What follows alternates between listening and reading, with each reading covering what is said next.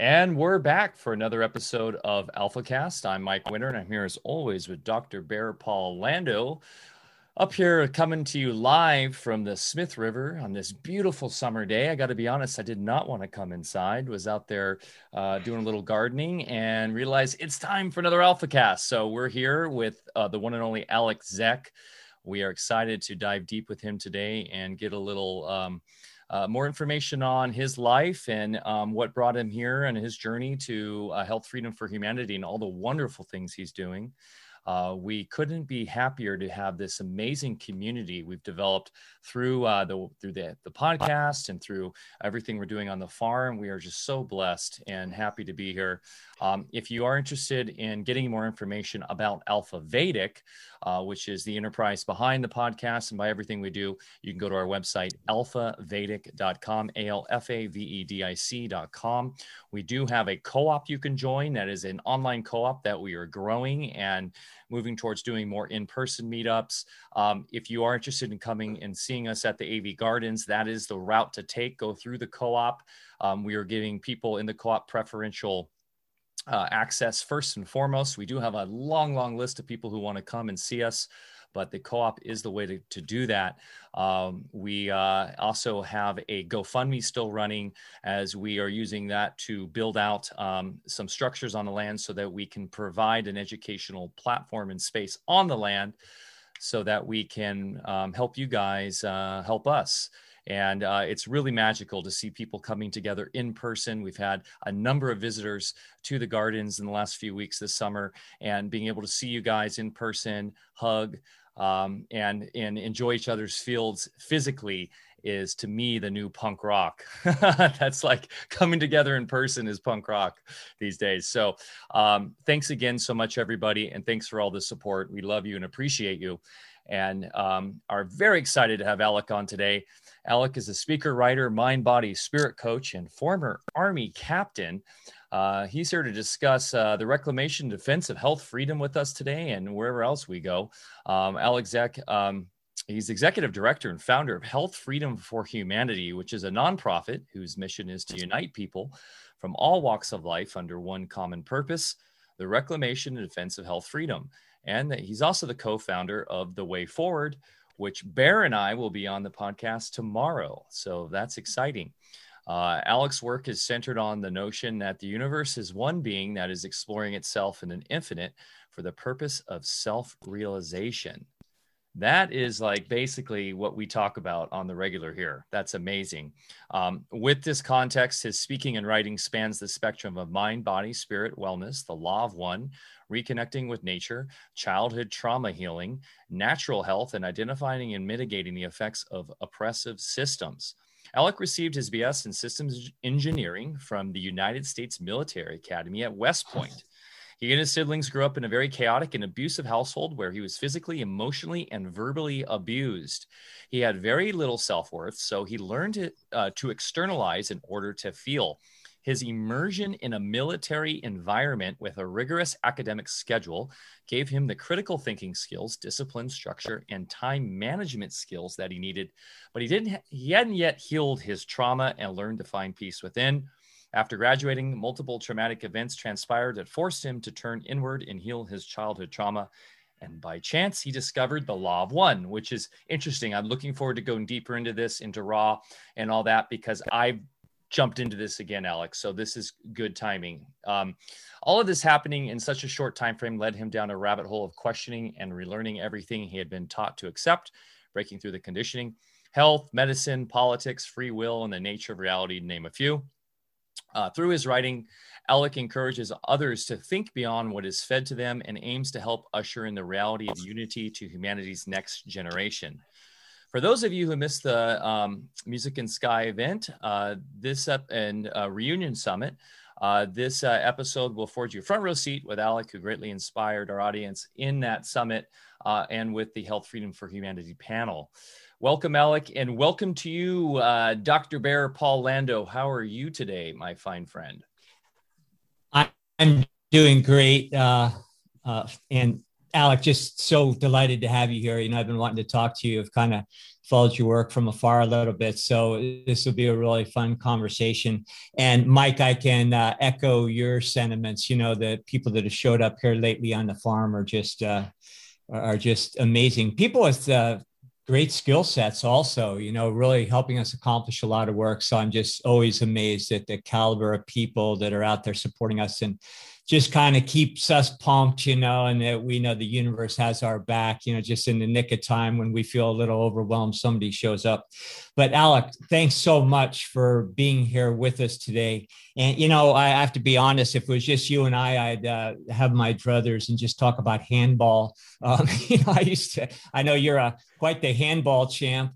And I played a lot of handball, as to develop quickness, in the old football days about 9 million years ago.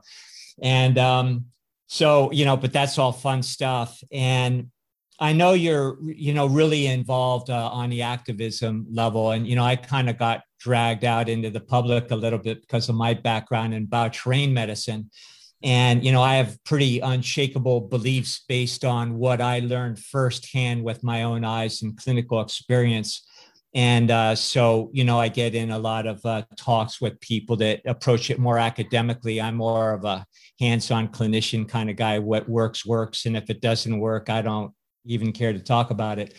So the point is, though, is that, there's a little bit of disagreement even within our own circles. You got the germ theorists versus the bioterrain folks. And honestly, again, I have my beliefs that I'm pretty sure about, but to me, it really doesn't matter because we're really all on the same team.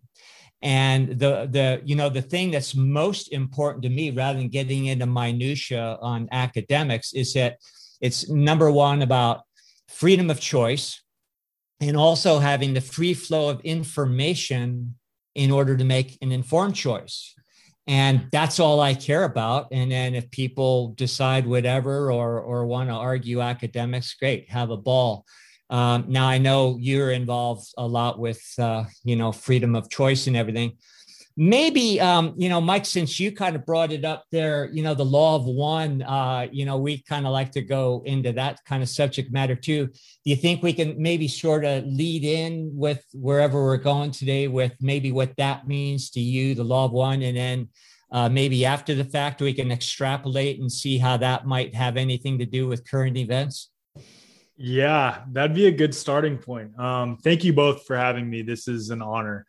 I've respected and followed both of your work for this whole past year and beyond that. So to be able to speak with both of you, and Barrett, to be able to meet you virtually, hopefully in person at some point too, would be great on that ski trip we were talking about. But yeah, we can start with the law of one. And, for me, the law of one was so transformational in my own personal healing journey. I had already sort of dealt with the health aspect of things, seeing my mom, who was harmed by the psychiatry industry or the psychiatric side of allopathic medicine, and then meeting Dr. Kelly Brogan, who is a, quote, pseudoscientific quack that spreads, quote, misinformation. And my mom adopted Kelly's approach to healing, and within a few months began reversing all of her symptoms. And her symptoms previous to that were multiple suicide attempts in and out of mental hospitals. And it was such a nefarious thing because we thought that anytime she was experiencing her low moments, that the drugs weren't working. Anytime she was experiencing her high moments, we're like, oh, the drugs are working properly. And it was just this downward spiral.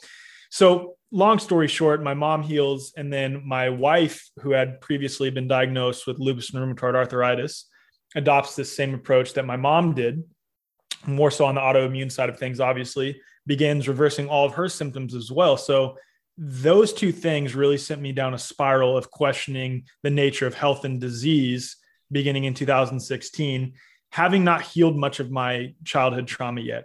That came later on when I was playing professional handball in Germany around late 2017, early 2018. I was sort of by myself for the first time in a long time, only going to and from practice, playing with a professional team there.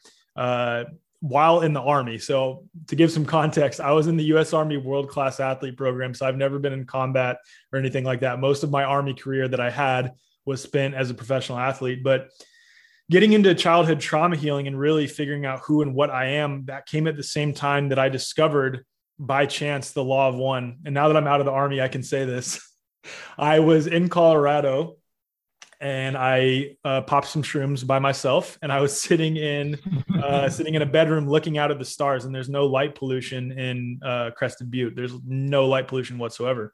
I was really looking up at the stars, and I was seeing like this grid that wove through everything. Like it would connect to each individual star that I was looking at, connect to the mountain peaks that I could see the silhouette, connect to the earth, connect to me.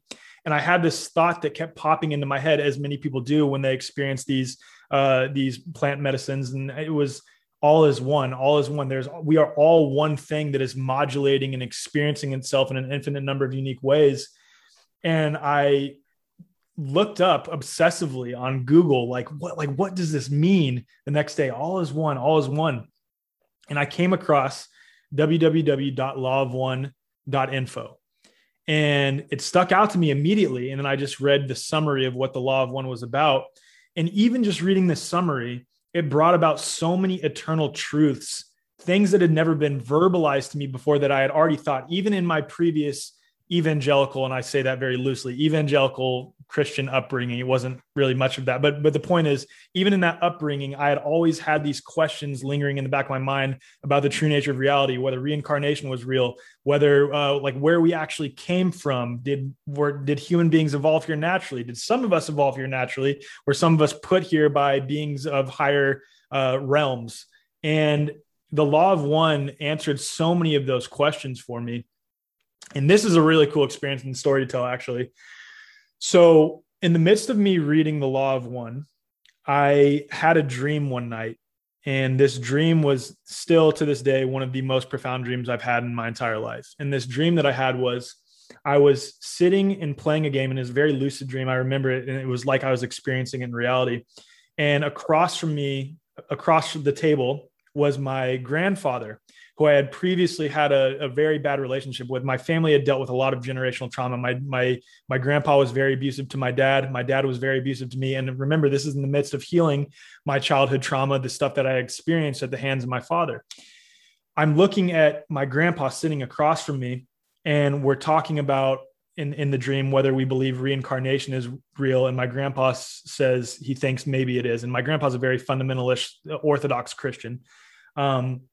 But in the dream, it's like I was talking to his authentic self, and he said he thinks reincarnation was real. And I got the urge to look at him and say, Grandpa Danny, I love you. And keep in mind, in reality, this is a person I wasn't presently talking to because of just the trauma that we had experienced. And in the dream, I just felt it deep within myself and I felt it to say, I love you. I love you. And then he said, I love you too. And he started crying. And that moment, I rose out of my body, and it was an experience of me accepting my grandfather and then also my father through like the generational trauma of what they had done, what they're continuing to do in many ways, but accepting them for who and what they were and loving them regardless.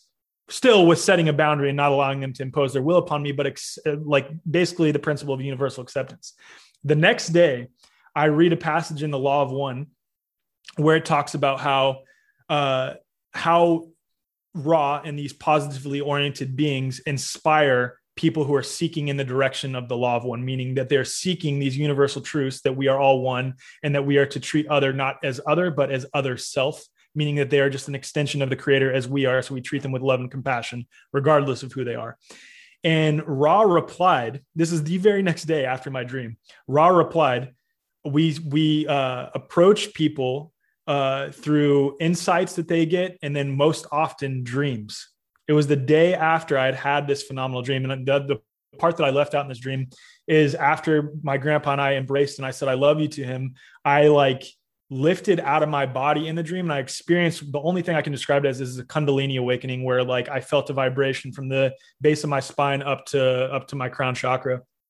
But the craziest part is I woke up in actual reality and I was still vibrating. Like I felt the vibration running through me. My wife was upstairs because my son had woken up in the middle of the night, and I ran up to her, and it was like 5:30 in the morning. And I said, Kylie, I don't know what just happened, but I'm still vibrating right now. And I just had this dream. I have to tell you about it. And then, like I said, I read that passage the next day. So that's when I knew that even if the law of one and everything that it teaches is fake, or if someone wants to believe it's not real, it still has a profound effect in how we approach life and how we approach reality, in that all things are one. And from that fundamental principle, you can view life in a way that you are automatically going to be loving towards other people and live in a symbiotic fashion with other people, regardless of differences, and with your environment as well too. Live in a very loving manner, because you view all things as an extension of the creator, not better than, not worse than, not different than. You wouldn't infringe or impose upon someone else. You also, with a balance, would not allow someone else to impose their will upon others.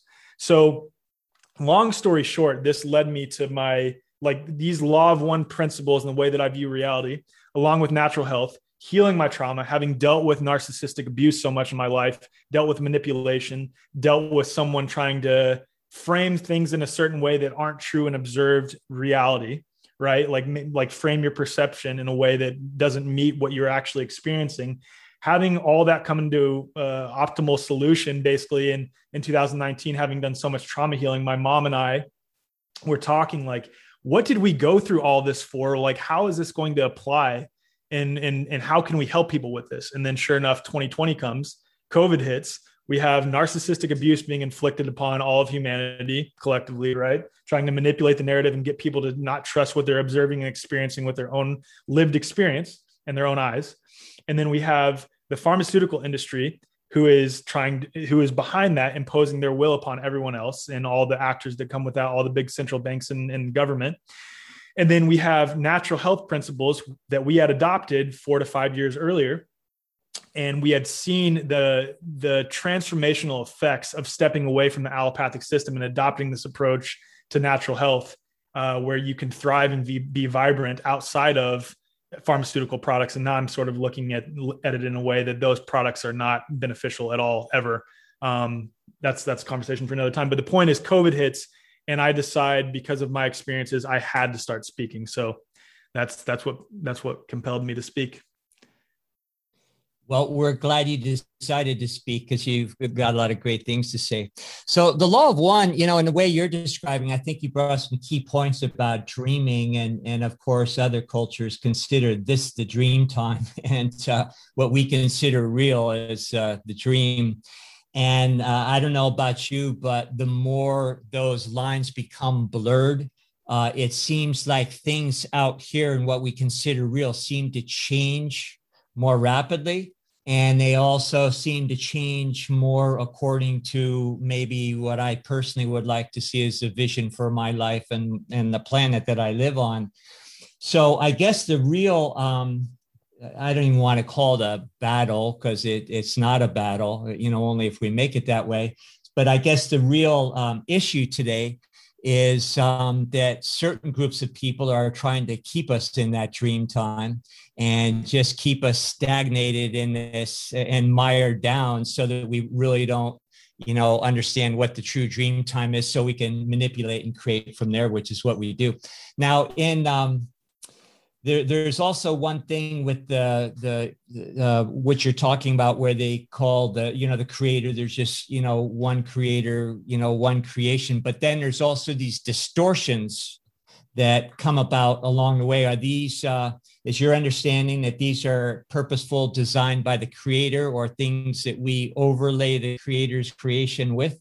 Yeah. So in my understanding of it, the way it works is we have the one infinite creator, which is the source of all things. Nothing exists outside of it. Nothing can possibly exist outside of it. So even, and this is a tough one for people to deal with, even the darker elements that we are dealing with in this earthly plane are part of that one infinite creator. They play a role, and we can talk about the role that I think that they're playing for ultimately for our soul development. But the way that these distortions are designed, an example of that being the distortion of free will.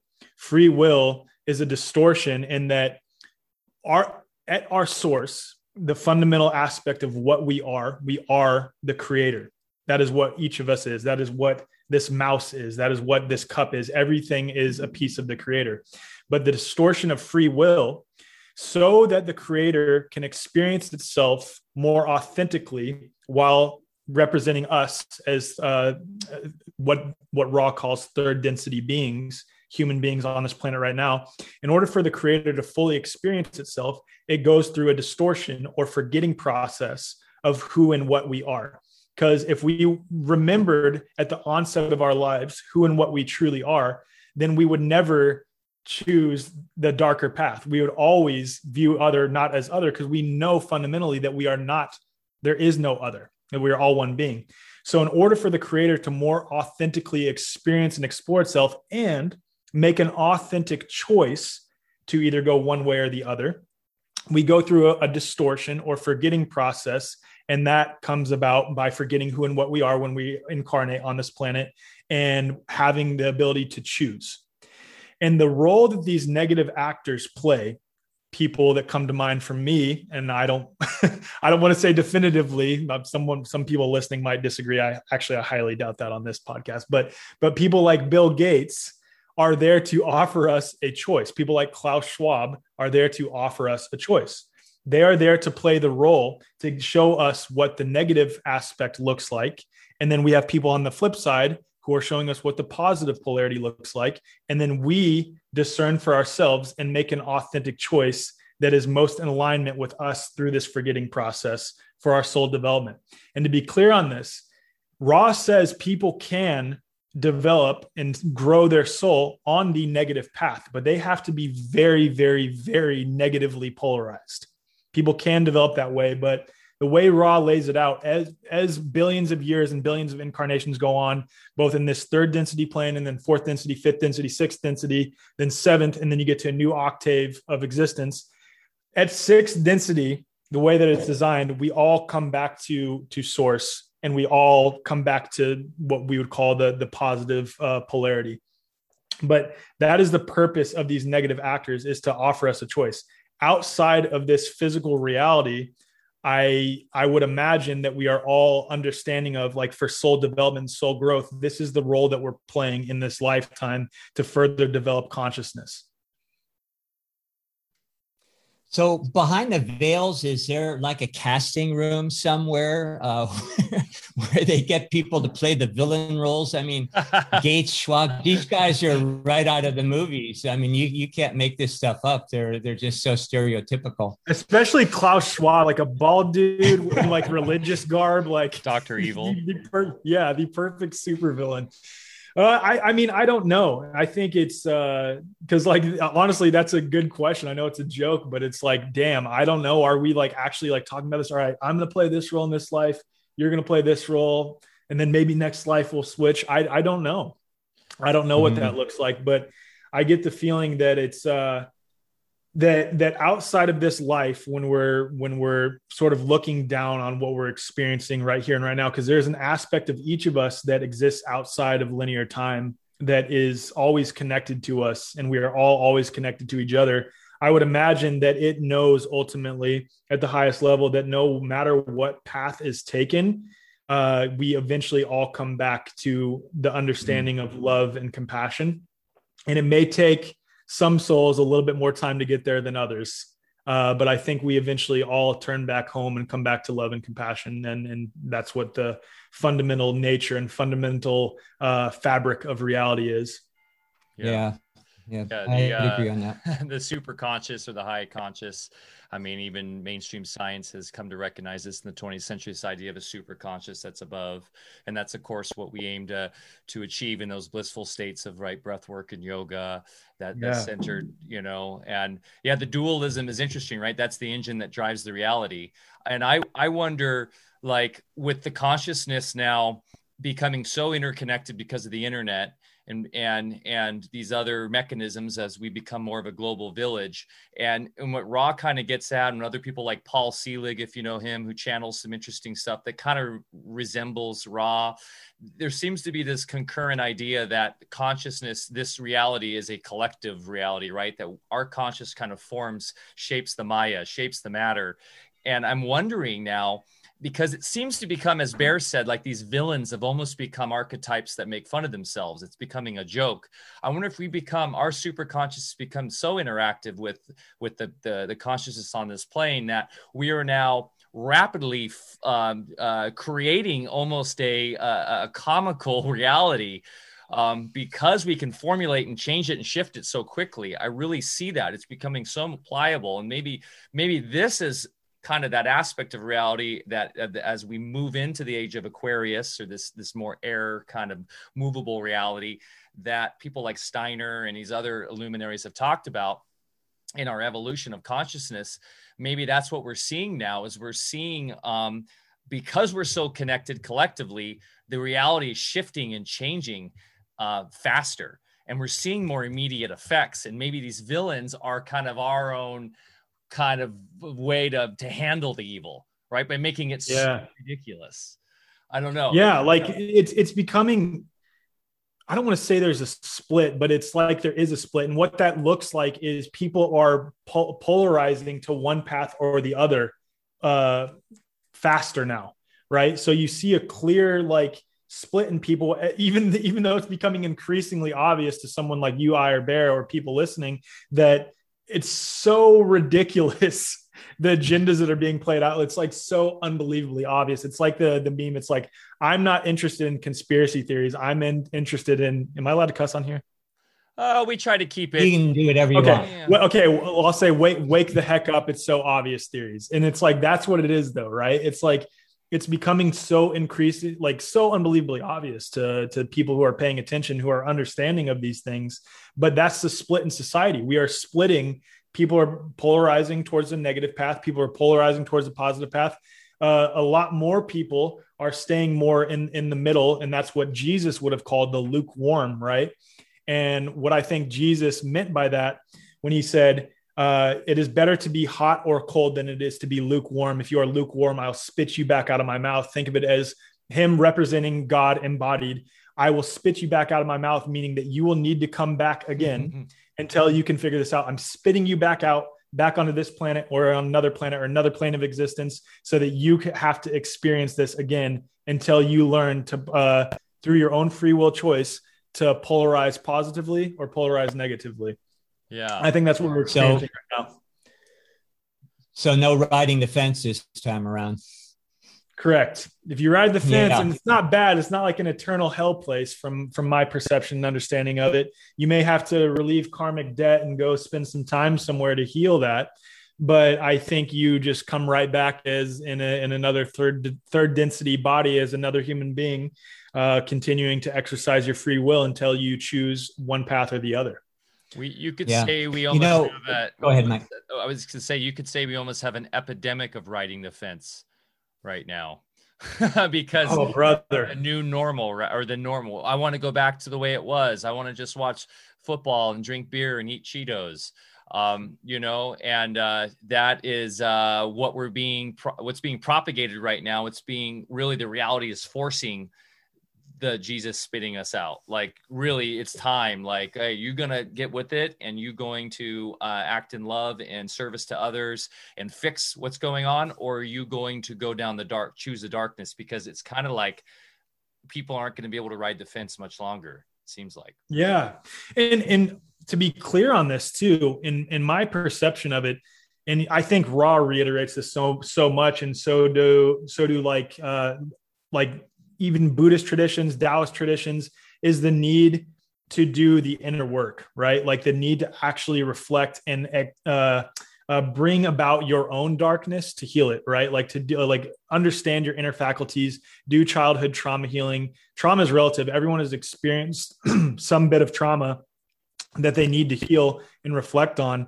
And I think it's so unbelievably important to do the work, because when you do the work internally to clean up your internal environment, free yourself of those negative emotions that have taken hold on you, the more you wake up to the toxicity that is being perpetrated on the entirety of humanity in the external environment, right?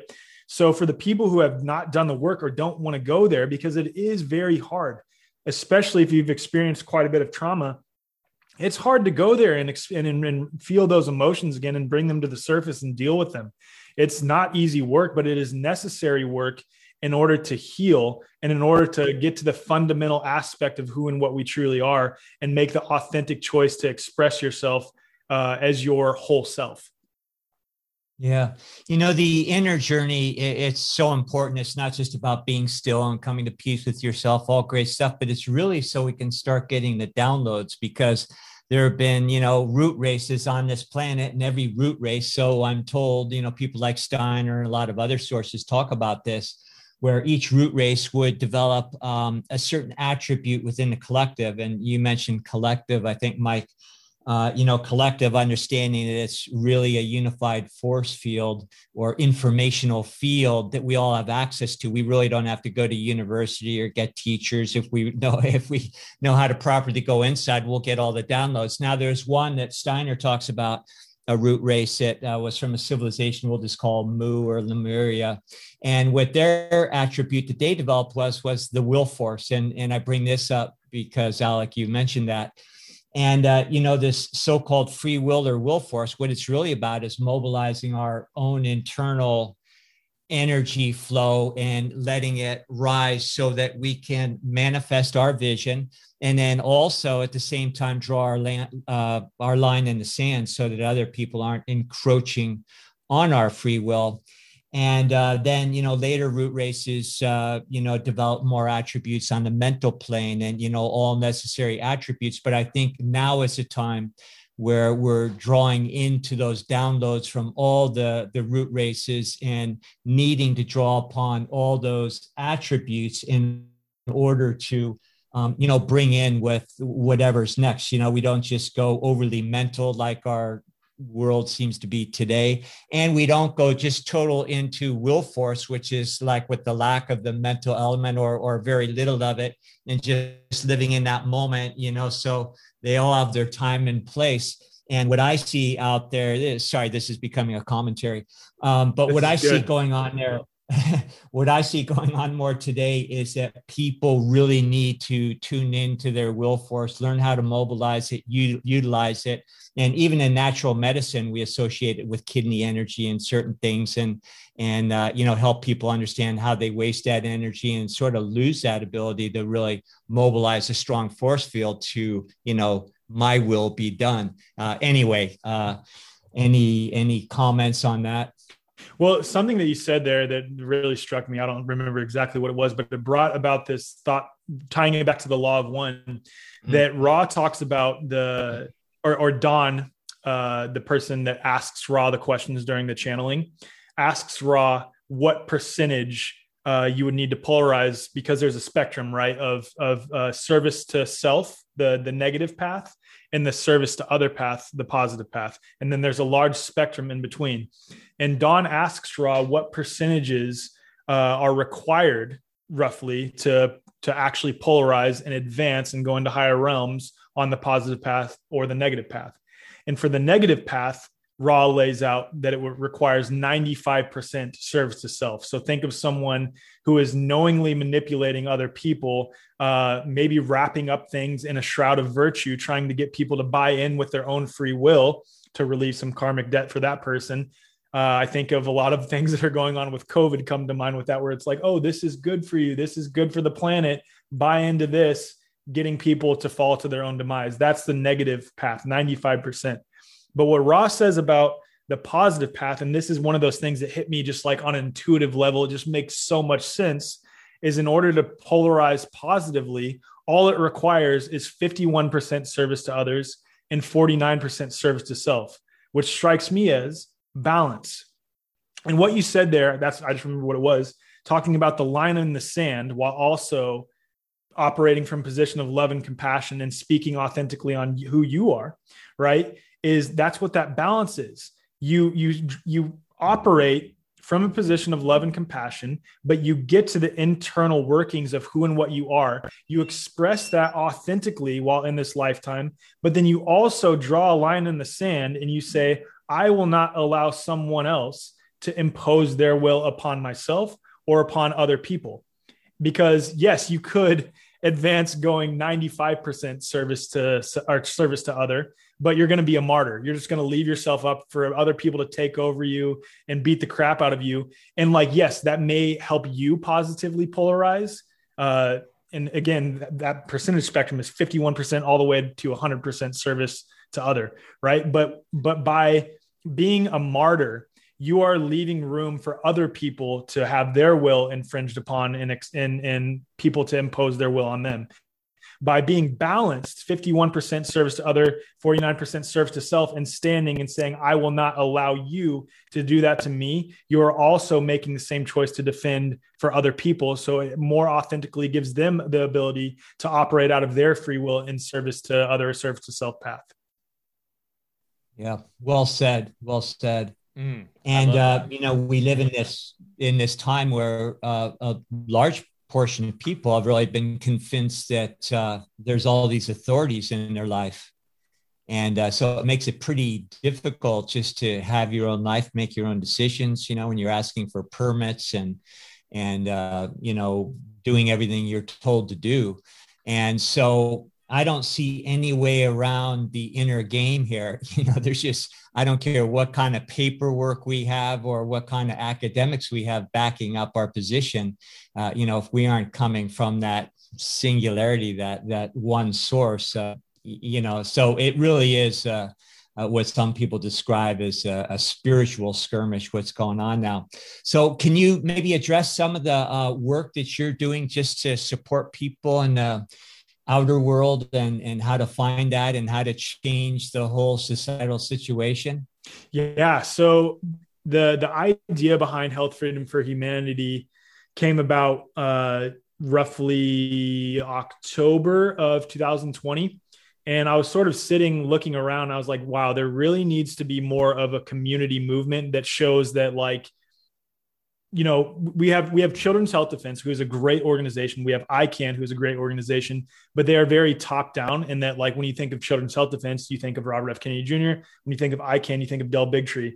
With Health Freedom for Humanity, I wanted to show, especially, like, really hit home the message that health freedom is a community-led movement from all walks of life. Like, we have people of all religions, all races, all socioeconomic backgrounds, all political affiliations that are all united in the common perception that every single individual should have a right to choose what is best for their own health without coercion or force, which is really, really, really simple. And it's crazy to me that an organization like this even needs to exist, but here we are. The point being, though, that we're really trying to show people that this is a community-led thing, that it is coming from the ground up. And we've actually just launched our California chapter, and we're in the middle of launching chapters in 47 other states and then 21 countries. And it'll be a slow rollout process, really just trying to create community. I've had people who are starting these chapters like, what do we do? What do we do? What do we do? And I want to instill in them the consciousness of not seeking outside of self constantly for someone to tell you what to do, tell you how to do it. The important thing is you determining what is best for you and your community at a community level and taking it from there, rather than constantly seeking outside of yourself to determine what is best. And then on top of that too, it's like what California is dealing with regards to health freedom is going to be different than what Texas is dealing with, or what Florida, or what the UK, or what Victoria in Australia is dealing with. So it's going to be different in each location. But the point is creating community around health freedom and the reality. I don't want to say the idea, the actual reality that each of us has the choice to choose what is best for our own health. So it's a global, I love that it's a global thing you're doing, but you're basing it, you're grounding it in locality. So you're kind of embracing the law of one there, that we're all together, but also we have our own little aspect of ourselves we need to deal with. By the way, the LA chapter you started, a partner here and son of Bearlando happened to live across the street from where you had the meeting and found themselves there. And it was awesome because they were able to, speaking of law of one, well, the law of attraction is part of that. And that seems to have pulled them in. They didn't even know this was happening. And that's so rad. It was like their spot they go to for just to kind of hang out at this golf course in Venice Beach. And were there, and I was trying to connect them with some of the practitioners and speakers that were at Music in Sky on Telegram, and boom, they were all there in person. So they all got to meet, and now they're going to be connecting and hanging out. And you know what was really cool about that, Alec, too, was that from what I was told, there was a lot of media and Hollywood people there. So that's like what I heard. I heard quite a few people saying that, which is so rad. And you know, I can't say the name of this, but I was a part of a call, I'll say, with a bunch of very influential people, some ESPN executives and stuff like that, like 2.5, 3 months ago. And I was kind of like, why the heck am I here? Like, what am I doing here amongst all these guys? All like, we're in suit and tie. Some of them I recognize from being on ESPN and other organizations, some very well-known business coaches and CEOs of Fortune 500 companies. But they were all talking about how, like, hey, we are on the cusp of wanting to speak out against what's going on. We're really getting to the point where we feel like we need to unite and sort of stand up to this because it's getting ridiculous. So hearing that, and also being a part of hearing what you said about the LA chapter's meeting, and then also being a part of this call with a bunch of executives, it's really cool, because I really think we're getting to the point where more and more people, again, going back to the law of one, are having to polarize and choose to speak up on this, or, you know, face repeating and coming back again over and over again until they figure it out. Yeah. And I think, go ahead, Bear. No, I was just going to say there's the opportunity. And, you know, as a lot of people are waiting for the other shoe to drop, it's like, no.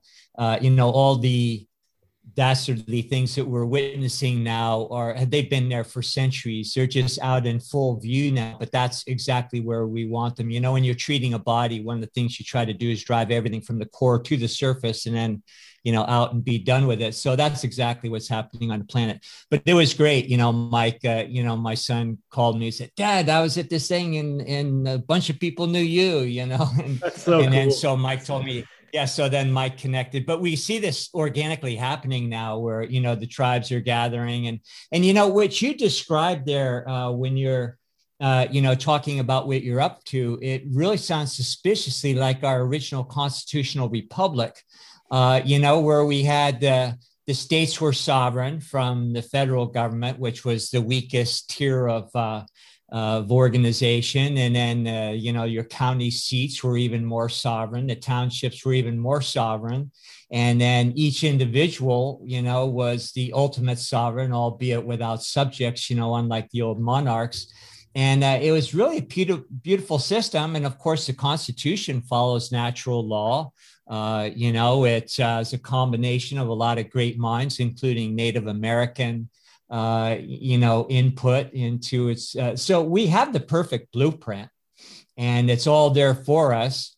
And I think it's just been waiting for us to catch up with where it's been at all along. And just like when Franklin said, well, a constitutional republic, if you can keep it, I think we're ready to keep it right now. Yeah. And I'm really trying to focus on like decentralizing this organization. I'm really into just the decentralization of everything. And that's why I don't want this to be like a top down, like where there's one person in charge of health, freedom, for humanity, and then like everything branches off of that. I want it to be the other way, where it's like, let's say a year or two from now, health, freedom, for humanity grows so much, you can't even tell who's who's what. Everyone's just a part of it. And you don't even know, like, okay, we can take out this local chapter, but then there's hundreds of other ones and who are all doing their own thing. They're like all really different. I can't figure out what the organizational structure is. That's the whole point behind it, is like, everyone's a part of it from all walks of life. They can't label us. They already had trouble doing that when they came out with a hit piece on us in The Guardian, like 2 months ago. They were trying to frame us as profiteering off of the pandemic. And just based on going on our website, they couldn't really figure out how to frame us as super far right leaning. We had people from all walks of life, all races. They were just like kind of at an odds of what they could do or say. So I think we're having a massive effect in showing, going against the mainstream narrative, especially, that health freedom is a bunch of super far right leaning Trump supporting people. It's ridiculous. Yeah, decentralization is key, and that's a big passion of mine, and I think that's spot on. And if you're basing this on tenets of like universal law, right? Like we're all should be free to choose. We should have the rights inherent that the Creator has given us, and that transcends all political, ethnic, backgrounds. And so, yeah, they can't put their finger on natural law because it's like it's infinite, right? And I was just going to say, in terms of the Hollywood people, and this kind of ties in with what you're doing in decentralization. I'm sure a lot of those people don't want to be working for ABC or working for these massive corporations that don't have a creative inkling, right? They can't create inherently because of their service to self and where they're coming from. So what they do is they prey upon the creators who get routed into these corporations. And so if we can empower them to create their own networks, their own production companies, and that, to me, and what Bryan and I were talking about, and what he came out so inspired, and what a lot of people were saying, is we are on the cusp of a renaissance, of an emergence of new art, of all this stuff coming out of truth and these universal laws that will actually be, I think, a new Hollywood. But it won't be Hollywood. It'll be called something else. It'll be decentralized. It'll just be creators doing their own art, doing their own works, and finally having the ability to distribute themselves without needing to go through these centralized middlemen. And I think that has been a massive, this has been propelled and expedited a lot faster thanks to the lockdowns and all these mandates and everything, because even people in the industry are seeing their livelihood being destroyed by this, even to those people that they used to worship. So it's definitely fracturing and falling apart. And we have the solutions. Cordal, by the way, we just launched our first couple test data nodes and hosting stuff. So for those familiar with Cordal, and I know, Alec, you have a little bit of familiarity with that, we are moving towards phase 3, which will allow for complete decentralized hosting on a decentralized system, so that you'll be able to have, for instance, Health Freedom for Humanity on its own node, data node that is completely distributed across the world and all these other nodes. And there's no center point of attack. So the GoDaddies or the domain registrars won't be able to censor or take you down. And, gosh, we're right on the cusp of a revolution of it. So important, man. Like everything you're doing with Cordal is unbelievable, and I'm still trying to understand exactly how it works. I just talked to Jason. I was like, please just take this and do with what you will. I have no idea how it works, but it's so important, so unbelievably important. I've said this a few times. Like, I'm trying to, and everyone else should be as well, do everything you can to just decentralize your life in so many ways from the system. Make yourself self-reliant, make your community self-reliant. I know of, I can't name names, but some people in California who have taken their kids out of the school system, found other families to take their kids out of the school system, found some teachers to pull out of the school system, and have their own underground schools outside the system. And that's what it requires. That's what it requires, is making yourself self-reliant outside the system. And instead of trying to petition this system to change, trying to beg it to change, trying to, attack the system, just go take your energy and form new systems that are so much more beautiful, that are so much more appealing, that they make the old systems obsolete. That's where we need to be focusing our attention on. And a project like Cordal is exactly what that is.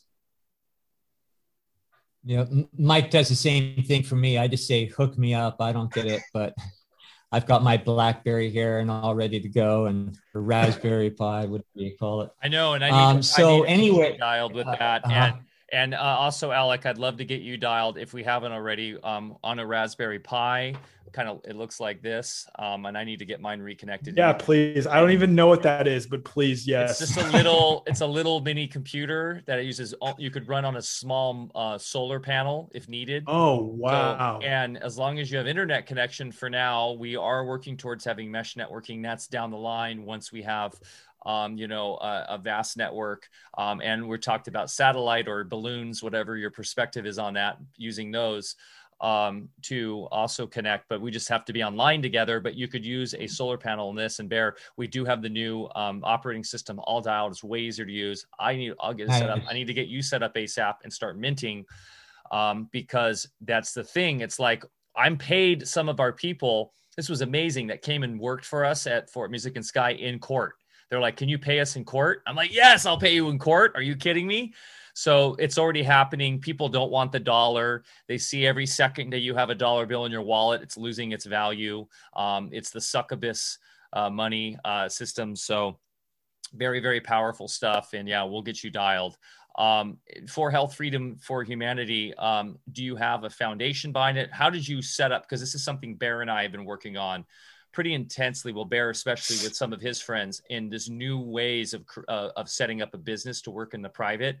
So you're not, going through the traditional 501c or the in the public through the this government. This is such a good question, because so we are set up as a 501c3, but I have been looking into setting us up as a church, full disclosure. Like, I'm totally okay with saying that, rather than setting up as a 501c3 for many of the things you're alluding to right now. So, we're heavy into that right now. So we're land-based. So the first thing we're focused on is finishing up our land patent. So we're actually have standing on the land. Then is our change of status.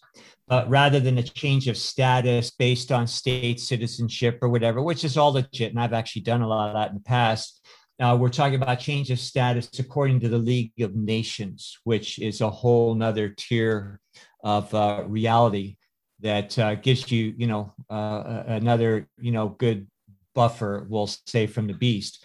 And then you combine that with trust, irrevocable trust, private membership associations, and then LLCs to simply interface. If you have to run a business, or if you need a wholesale number, a resale number, or something like that, and you're really doing everything by the book, by everybody's book, you're staying in honor, you're not struggling with anybody, but you don't take on any liability. And the most interesting thing is when you structure yourself right, now the IRS starts working for you. Now, I'm in hopes that the IRS won't be around too much longer, but all they are is, of course, is an independent foreign bookkeeping organization for the banking cartel. Yep. But if you do things properly, then if you have any things to settle, you go to the IRS and say, hey, fix this for me, and put them in their proper position, which is employee that wouldn't have a job or any energy or currency to work with unless we existed in the first place. So all the pieces are coming together, and it's very gratifying to me, because we've been down a lot of rabbit holes. I've taken a lot of arrows in my back by doing stupid things, just trying to figure things out. But it seems like just right now, perfectly, with everything we're talking about, including what people like Mike are doing with getting the electronics on board, because communication is so important. So we really now are on the precipice of having the best of both worlds in every imaginable way. Well, I have to consult with you guys then on that, because especially since you've already taken so many arrows in the back figuring it out. I am so new to this. I won't even pretend to know what the heck I'm talking about with this. I have the understanding of it. I've watched quite a few videos of, I don't know if you're familiar with Robert Michael, and I've talked with him several times. Yeah. So we're working with him. Yeah, he's great. So I'm understanding of it, but it literally is like using the English language in a completely different way. It's like speaking another language, but using English. It's so like a whole nother thing. I explained it to my wife. I was like, this would be like me having to relearn germ versus terrain theory and the intricate details of that, except for times 10. It would take that much longer for me to really, really, really fundamentally understand this. Yeah. And in the legal system, we refer to that as color of law.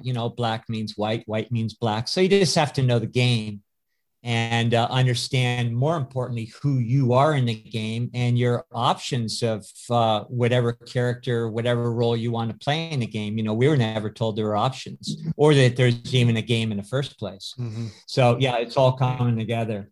So we talked a little bit, off air. I think we're off air about you maybe going into the farming business with or just lifestyle. To me, it's a lifestyle. It really is. And it's a wonderful lifestyle. But anything cooking in that level, or ways you see yourself developing in that direction? Yeah, I mean, so there's just so much potential because we're on 70 acres in the middle of the woods near the Kansas River. We have a greenhouse that we're building. We have a lot of fertile land that we need to figure it out and put some topsoil on it, but we're looking to really start a farm here. We just don't know what the hell we're doing whatsoever. So also needing to consult with people on that, but there's so much potential here. And I'm obviously very in tune and interested with regenerative agriculture and regenerative farming. And having talked with Rob Herring, also Rob Reiner, who I'm not sure if you're familiar with, he's the CEO of Crop Swap, which is an app that essentially, if you are growing organic produce, you can put your organic produce on this app and sell it directly to the consumer within 48 hours of being picked. So in certain locations in California right now, if people subscribe to certain farms on Crop Swap, they will have 40 pounds of organic produce delivered to their doorstep within 48 hours of being picked for $40 a week. So it's an unbelievable project. So I've been talking with him, also been talking with Nick Wallace, who is out of Iowa. He runs Wallace Farms. And I don't know if you're familiar with the meat stick company. It's from a regenerative agriculture meat stick company called Nick Sticks, and they come 2 in a pack, but that's his farm. So I've been talking and consulting with a few people to try to figure out exactly what we want to do, but we still have literally no idea what we're doing, but it's a process. And luckily you told me right before we started recording, farming is 95% winging it. So we're full on winging it right now. And you just learn to tune in, and the land and whatever you're growing is going to tell you exactly what to do. But, just starting out, it's the best possible place to be in the surfing world. We call it a grommet. And grommets always have the most fun because you're on a new adventure and just stepping into new territory. So you'll have a great time. And, with decentralized farming, we say we have a farm here. It's really, it's called Alpha Vedic Gardens because we're more of a boutique medicinal herb farm. When you say farm, it connotes rows of corn and that sort of thing. And, which is not what it's supposed to be anyway, though. Exactly. Yeah. And that was my point, is we all have our little niche in the growing world. And if somebody wants, some bulk chow gulan from me and you're growing something else, I'm really going to look up this Crop Swap. I've never heard of it. That sounds great. And it's what's awesome. Great about it Rob, the guy behind it is an amazing, very passionate human being. He's awesome. It's a legit app. Alec mentioned it a while ago in one of our Telegram groups, and I vetted it. And it's really brilliant because it's decentralizing the CSA design, the model that market farmers have been really doing successfully, which is that membership idea, right? Where you're a small market farm that has a specific amount of members that get weekly shipments to them. So they pay a monthly fee then to have produce coming to them, depending where you live. SoCal, for instance, when we lived in LA, we had a membership, and every week we get a box of produce. So what he's done is they've done is taken that model and then decentralized it even more. So now you can get it from multiple places in your area, depending on what your likes are. And then so you can have more variability and more robustness in the market there. So once again, we can use this technology for all those that say the internet's bad and cell phones are bad and, all that. Yes, there's aspects of centralization that we don't like, but if we can get private phones going and use these apps, we can really thrive. So what's funny is I do need to connect with him because I've been working on a decentralized bartering application to go on court that would be revolving around privacy, but also the private commerce back and forth. Similar idea. Dude, I'll hook you up with him. Rob would love to talk to you because he is the one who sort of helped me come up with the phrase "decentralize your life." Like that is what his whole life and the whole intent behind this is based on. I mean, he just cannot stand the big agricultural companies and big food and obviously big pharma as well. And he's trying to get farmers outside of their grasps so that they can actually make more sense on the dollar. First off, because it cuts out the distributor, cuts out the grocery store. Yeah. And then also people are eating real foods at a much cheaper price. Oh, dude, yeah. The just-in-time big ag system is failing. Look what's going on in South Africa right now. We're looking at potential millions starving because of the social unrest that was developed and engineered by the banksters, by whatever you want to go deep. That's a rabbit hole. But if you guys know what's going on in South Africa right now, it is frightening. And because they are now raiding the trucks before they can get to the markets, the just-in-time system is failing there. That was built on monoculture. And they also, they shook out all the white farmers there and pushed them out. And they're now seeing impending disaster. And we know that's a model for disruption that's coming our neighborhood near us. So This is Bear and I talk about this all the time. It's like, support your local farm, start growing your own food. That is the future. And what you guys are talking about is really the next step beyond farmers markets, because farmer markets still aren't COVID police proof, if they want to go in there and bust it up and wear a mask or whatever else they have up their sleeve. This just goes right beyond that as well. So this is marvelous. And it's just an example of how people all over the world are tapping into their inner resources and just saying, nice try. And as you said, Alec, rather than try to fight the system, just develop a better widget. That's all it takes, right? Because once you do that and you actually live it and practice it, people look at the system they're in and they see you and everyone else over there and they're like, damn, that looks way better. Those people are having a great time. Let's just go over there. Yeah. Amazing. Yeah. So go ahead, Bear. Go ahead. No, you go ahead. I was just going to say, what is your vision, Alec, for where you see this all going in terms of Health Freedom for Humanity with your podcast? You recently jumped in this out of the military. And I actually would love to know a little bit of your insight into where the military is going and what was the kind of vibe that you had being in there with people in there. What are they thinking about what's going on right now? And I know you were kind of leaving out of the Trump regime into the Biden regime. And I know there was this Q conspiracies and all this stuff with the military coup d'etat. But really, what was your experience, and where do you see the military fitting into our future? So this is such a good question.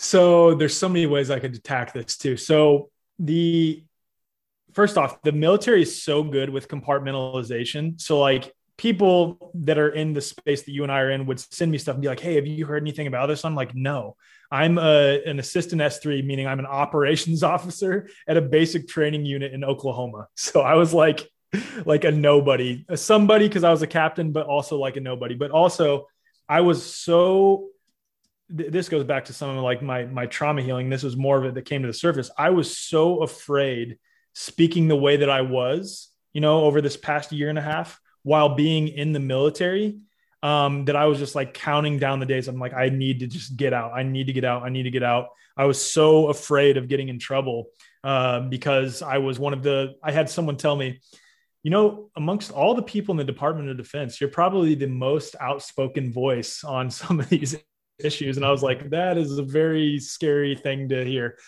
But it was elements of my childhood trauma that still were resurfacing, where I was afraid of authority, that eventually came to head. And I had to deal with a lot of those emotions associated with it that I guess I had suppressed and didn't realize I had. And that all came in the form of when this article came out in The Guardian I want to say it was April, the very beginning of April. And this was 3.5 weeks before I was to be done with the Army completely. I was done officially on April 29th or 30th. And this reporter contacted me finding out that I was the executive director of Health Freedom for Humanity. And he said, here's your right to reply. This is what we are going to write in this article. You are a former Army lieutenant. So he had found my U.S. Army World Class Athlete Program profile on Google, on a Google search. And it says that I was an Army lieutenant. So he probably did some math in his head and it said former. So he was like, okay, this guy's no longer in the Army, but he was. And I was like, I'm in the clear. This isn't going to draw a lot of attention to anything. I'll be good.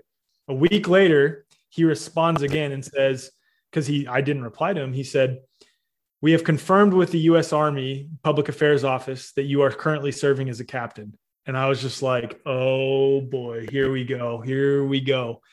And somehow, and I think there's elements of being divinely protected in this, I wasn't blasted everywhere. He wrote the article, but I was so kind when I eventually responded. And what Health Freedom for Humanity is about, you can't really frame that in a bad way, that we fundamentally believe every single human being has the right to determine what's best for their own health. How can you possibly frame that as something bad? So the article came out. They said that I like U.S. Army Captain Alex Zek is the executive director, blah, blah, blah, blah, blah.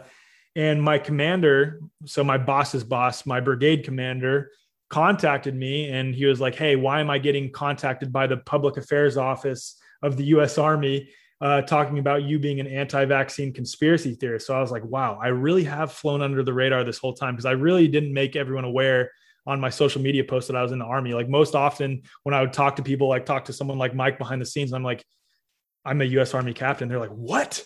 You're in the Army? And I was very quiet about it. But essentially that like, now that I'm out, I can speak freely. And it was just interesting how that all played out and helping me heal that wound of being so afraid of authority. But to speak to what was happening in the Army, I can say fully now that the Army is going right in line with this sort of communist subversion that many of our institutions are currently experiencing right now. And it's a very scary thing to see. And I think it's because in the Army, although, especially as an officer, especially being taught at West Point, we are taught to critically think. We are taught to always choose the harder right over the easier wrong. But when you have someone above you and then someone above them saying that this is the right thing to do, this here is the right thing to do, and you have every superior officer following right align with that, you don't question it. You're not going to question it, especially like as you and Bear and all the people listening know, when they have, quote, science that they put out that is, here is this vaccine is efficacious. Anyone who questions this is a crazy conspiracy theorist who's trying to deliberately cause harm. It's those sentiments that are pushed in the Army. And to the person who has not had the experience that I've had, where I saw my mom transform with the help of Dr. Kelly Brogan, then saw my wife transform, they're going to buy into that automatically because that is what everyone else in the Army is buying into. And then the other piece of that, aside from the health piece, because the Army is fully in line with that and coercing soldiers who are resisting, coercing them very, very, very heavily to receive this shot outside of any science to back it up, because there is no science to back it up, obviously. But even aside from that, they're also very much in a weird way where you can't really put your finger on it. They're upholding many communist ideals and really, really, really trying to get the military to buy into this very leftist agenda. And I want to be clear with this. And I think it almost goes without saying, but I feel like I have to. I am not at all right-leaning. I'm very much a voluntarist. And I think the entirety of the federal government is corrupt. But the point is, we cannot deny that there is a full-blown authoritarian, super far left-leaning mentality that is taking over. And at the least, more often than not, the people that are more right-leaning, although I do not agree with them that Trump was, actually won the election, and that I don't agree with any of that. I think it's all show personally. And I'm not offended if anyone disagrees with that. But the point is that at least people on that side of the spectrum are more open to freedom and freedom of choice. So that's why you see people that are more so aligning with people that are either on the right or libertarian minded. And the Army, it is really disturbing to see the Army go full blown leftist in their mentality. Yeah, that's really disturbing in light of what we see happening with the U.S. interests subservient to other international interests. And so, is there any pushback within the military itself? Is that highly polarized? Is it pretty much all overwhelmingly leaning in one direction? And part two of that question, is there enough within just the regular ranks of folks that will refuse the jab in order to, are there enough of those people that could make a difference and even catch the attention of the hierarchy to say, well, maybe we can't push them that far? So this is a really good and very timely question, because I have been on a few phone calls with some officers in the Army who are very skeptical of this shot, as they should be, do not want to receive this shot. And they're trying to figure out exactly the proper steps to take. And we and myself and two other West Point graduates that are no longer in the Army as well, and are very understanding of everything that's going on, all the agendas at play, are trying to determine how best we can help these people. I do think that there's enough pushback in the military to where September 1st, they're throwing this date out that by September 1st, the Department of Defense will mandate the shot for all soldiers, airmen, Marines, and I'm missing one: soldiers, airmen, Marines, and sailors. Yeah, Navy. I forgot the Navy. Never forget the Navy. I always forget the Navy though, because we say beat Navy, being West Point graduates. So I always think of them last. But the point is, I think it's just a scare tactic to try to get those who are currently dissenting to comply, because the last I saw, and I can't put an exact number on it, but the last I saw, there was still a large portion, a substantial amount of people within the military who are saying no to the shot, despite all of these coercive measures. And what those coercive measures have looked like is, as an example, at West Point, there were what we have is between our sophomore and junior year, what's called cadet field training. It's a training exercise that we have to do in the summertime. They were actually taking the unvaccinated cadets and putting them in tents, like a 20-person drash tent, putting 35 to 40 of them all in this one tent, co-ed, men and women in there together, having to be masked 24/7 in the heat of the summer. Meanwhile, their vaccinated counterparts are able to be completely unmasked and living in open bays with air conditioning, plenty of room. So, and then on top of that, they had the head medical officer at West Point. I forget her name. She's a colonel, but she was going into the unvaccinated tent. We were getting reports from the unvaccinated cadets that she would go into the unvaccinated tent like every other day and essentially call them science deniers, grandma killers, saying that she can't wait to jab the shot in their arm once it gets mandated. And these are the measures that soldiers, it's not just at West Point. We're seeing similar things happen at every duty station across the United States and across the globe, really, where soldiers are being coerced in this way. And it's really sad. And like, yes, I understand that the wars that we have involved ourselves with and the direction that the military has gone, even with the war on terror, is not what we are being told, right? And what we have signed up for as soldiers is not actually conducive to upholding freedom in any way whatsoever. We're actually just carrying out the directives of multinational corporations and these tyrannical government systems. But these people are still human beings with good intention. So we should still be doing everything that we can to fight for them and to ensure that they have the right to choose what is best for their own health. So we're trying to determine the best course of action with that. And I think there is enough people in the military who are at least dissenting when it comes to the shot. But the direction of the military with regards to a very leftist agenda, I think the military is completely captured in that way. Yeah. Yeah, I find it funny that Trump, who supposedly cared so much about the military, was pushing the vax. You know, it's like that makes no sense whatsoever. It's completely weakening your soldiers. And I got to imagine Trump was getting intel on that. That's why that was the biggest red herring for me with Trump, is he was a big pharma stooge, just like all the rest, probably working right for BlackRock and Vanguard, right, for his Jesuit masters. Really interesting, though. Obviously, we know the Biden administration is on the same par with Soros and the globalists and doesn't want a strong U.S. military, or at least in a way they're transitioning to a transhumanistic controlled soldier that will be completely out of free will. This is the design that they're moving towards, so that the new model of the soldier will be more of like a cyborg that will then just be controlled by centralized servers, right? Where they're like the drones of today will be the soldiers of tomorrow. Brother, you're spot on. And this is just real quick. This is exactly why I had this thought the other day, and it's really very obvious. The reason, outside of all of the science, because there is none to justify, even if you buy into the germ theory of disease, there is no science to justify coercing the rest of these soldiers who are dissenting to receive this shot. None. Even if you buy into the concept of herd immunity, right, which I don't think is actually a thing, there's plenty of, quote, herd immunity, according to their, quote, science, that shows these soldiers have absolutely no reason to take the shot. Even, again, using the germ theory approach, this shot has not been showed to limit what's called, quote, transmission or confer immunity whatsoever. All it does is reduce symptoms.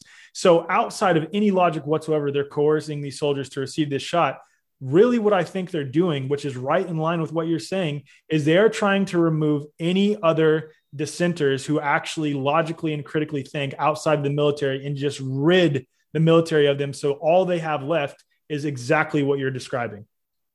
Yeah. And isn't it interesting that in past times in other cultures, the ultimate warrior was first taught how to go inward and conquer themselves, know themselves, and really get in touch with their true essence, and then, really become the most efficient fighting machine possible, because they didn't even have a desire to fight in the first place unless it was honorable to defend themselves, and they would never cause harm for harm's sake. Whereas now, we have what you're describing. So quite an incredible change. And then meanwhile, you look at other places, like in the old Soviet, Russia, where they're training like real soldiers. Again, you look at those guys and they could probably kick ass over most of the folks that are enlisting right now in our country. So yeah, it's a real unsettling kind of trend. And I'll go out on a further limb, and you've been very generous with your time here, and I'm really delighted that we get to talk to you tomorrow, because there's so much more I'd like to talk to you about. So we'll see you over on your platform. But the last comment, when it comes to the vax, in my experience over 40 years of bioterrain medicine, in my opinion, backed up by hardcore firsthand experience and clinical proof, there is no such thing as a vaccine in the history of vaccines that prevents anything. They do not prevent disease. In fact, disease is a whole nother rabbit hole to go down. It's not even what we think it is.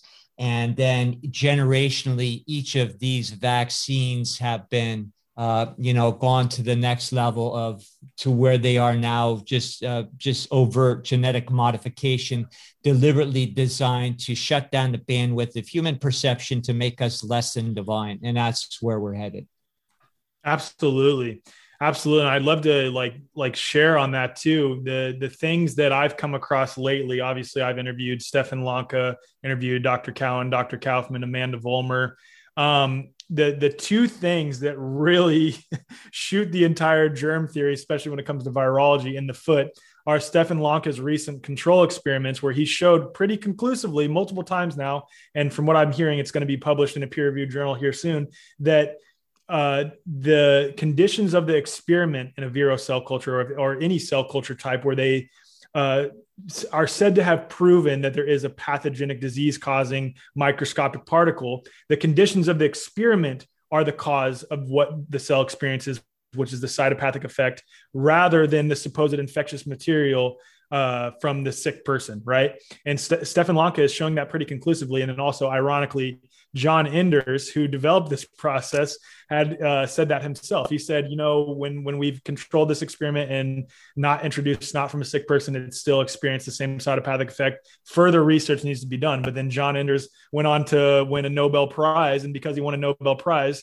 they just adopted everything else he had developed, including the cell culture method of virus isolation. That piece of evidence, one, and then two, something that one of Dr. Cowan's followers found and sent to Dr. Cowan was a study titled "Appearances Can Be Deceiving," and I think it was negative SARS-CoV-2 renal biopsies show what appears to be viral-like inclusions. And essentially what this study showed, these electron micrograph images of a cell experiencing a cytopathic effect, although they had tested negative in multiple ways, PCR, and then I think two other ways for SARS-CoV-2, these cell micrograph images had cellular debris that looked identical to what they are calling an isolated SARS-CoV-2. And this goes with exactly what Stefan Lanka, Tom Cowan, Andrew Kaufman, you both, and everyone else have been saying for so long, that viruses are synonymous with exosomes and extracellular vesicles, and all they are is cellular debris. They are not pathogenic disease-causing agents. And I think these two pieces of evidence together, along with more of these experiments that Stefan Lanka are doing, are shooting the entirety of virology in the foot. And I think it's time for this fraudulent science, really pseudoscience, to end. Yeah, absolutely. And maybe tomorrow we'll have more time to talk about, I used to do in-house labs on every single patient, thousands of people over many years. And one of the main things that I'd measure on everybody before this was even a discussion was cell debris. And, we can elaborate more on what that meant to me and how we would use it as a clinical barometer for people to get back their health. And also later on, that cell debris, of course, containing, DNA material, could be used very handily to justify the existence of these so-called pathogens. So, and the one thing, I'd say that cured me of any belief in germ theory and whether or not vaccines are good or otherwise is just when I started seeing vaccine damaged kids. And just seeing heartbroken parents whose lives were changed, that, the kids' lives were changed forever. We did develop good protocols to retrain their nervous system and recover a lot of them, but it's absolutely heartbreaking. So, when it came to my own kids, it wasn't even a question. There's no way I would, even expose them to that kind of filth. I wouldn't expose my worst enemy to that kind of filth. Yeah. Yeah, it's unbelievable. And I mean, I've witnessed that with myself too. I mean, both of my kids are completely unvaccinated and they're so unbelievably healthy. And the more we've come across people who have completely unvaccinated children, the more we confirm that they are the healthiest kids around. They are so much more healthy than their peers who are vaccinated. And that's just the reality. And then you have on top of that, multiple peer-reviewed studies just in this past year by Jack Lyons Wheeler, Dr. Paul Thomas, and then Brian Hooker. I think 3 or 4 studies have come out comparing the health outcomes of unvaccinated versus vaccinated kids. And they show conclusively that the unvaccinated children are much healthier than their vaccinated peers. And when you put the context in of what you're talking about, that no virus has ever been shown to cause disease or really ever been proven to exist, it's obvious that vaccines, all they are is poison. They have no benefit whatsoever. Yeah. They are the prime movers and shakers of disease over the last 150, 200 years. And one thing I'll say, Bear, and then I'll let you chime in, then we got to wrap it up. The qualitative aspects of the health, because I have 2 children who are also never been pricked, and the spiritual qualitative aspects of what they show, they're tapped in. They're seeing other realms. They're vibrant souls. They are connected. They are true humans. They are divinity. They are the divine coming through. And I get emotional when I bring this up, because that is the end game, is to completely disconnect us from our divine nature. And it's just so disheartening to see their friends and fellow, classmates who have gone down this other channel, who are shells of human beings. And so, yes, props to you for doing this for your children, because they will be the ones who inherit this world. Go ahead, Bear. Thank you. Yeah, the only comment I was going to say is they absolutely lower IQ. Period. So when I was having my initial conversations with Bear, because I was blessed to have him as a friend and as someone to look up to, and a mentor. What a good friend. He was in on this before with so many other people. I would call him like, Blakely's my wife, she's pregnant, and we're coming up to it. She's an RN. We're looking at all factors, and give me the short cliff notes on why not to do this thing. And that was one of the number one things, is like, your kid's IQ will be drastically defected, and your kids, if by maintaining their health and not having those jabs, they will be top of their class. They will be just so above and beyond the spiritual side. Just the IQ part is so true. So true. Yeah. Well, hey, Alec, thanks so much, man. This has been just absolutely epic, bro. We could talk to you all day. I mean, I wanted to go deeper into the raw material, and actually tomorrow maybe we can talk a little bit about Edgar Casey and how he had talked about the Law of One before those channelings. Dude, let's do it. I'm Yeah. like, that's why I'm so pumped that we get to talk to you tomorrow, because we get to just continue on this conversation where we left off. Yeah, there's a lot more in depth that shows that those channelings are not just, someone's imagination. Anyways, thank you so much. This has been such a powerful transmission. I hope everybody who's been listening has really enjoyed this. You can find all about Alec's work at healthfreedomforhumanities.org, healthfreedomforhumanities.org, and in the way forward. The way forward spelled FWRD.com. And you can find us there. We're still editing that website a little bit, but that's where you can find us. Fantastic. And your podcast is crushing. You have all of our favorite people on it. I feel so aligned with you. Baron, I appreciate you so much, brother. We look forward to connecting with you tomorrow. Is that going to be live, or is that just a recording that you put out? That's later? A pre-recorded. I need to consult with you on that too, because you have the whole tech space figured out, and I'm like a 75, 80-year-old man that has no idea what's going on. Don't count yourself so short. You're crushing it, dude. Your Telegram is destroying it right now. So good work for you, brother. And everybody, thanks for joining us today. If you resonated with this conversation, please give us a like, a share with your friends and family, depending on what platform you're following us on. You can find all these on Odyssey, which we recommend supporting and going on Odyssey. We still are on YouTube for the time being, but I'll be interested to see how long this one lasts, because we did go there. But DLive is our main point of transmission live right now. I do understand Odyssey, I got to look into this, is doing live streaming now, so I got to get tapped into that. We'll start focusing on that too. I do want to embrace Odyssey. And Library, until Cordal has our own streaming and YouTube type service. Thank you guys so much. Dr. Lando, thanks again for holding space here. Such wise words. We appreciate you so much. And we'll let you get off to your family who's visiting. And everybody, get outside, get your feet in the soil, go plant something, go on a hike. I'm going to go right now and take my dogs for a walk to the river and dive into the cleansing waters of the Smith. Thanks to everybody who visited us recently and everybody who went to Music and Sky. If you are interested in finding out more about Music and Sky, go to musicandsky.com. We have a growing, amazing community on Discord. And for those looking to join our Alpha Vedic community, which is just crushing it as always, join us on Telegram at t.me/Alpha Vedic. Also join us on Discord at alphavedic.com/Discord. We love you. We appreciate you. We'll see you next week. And we'll announce on our Telegram when our podcast with Alec is live as well. So you're not going to want to miss that. Thanks, guys. Take it easy. Cheers.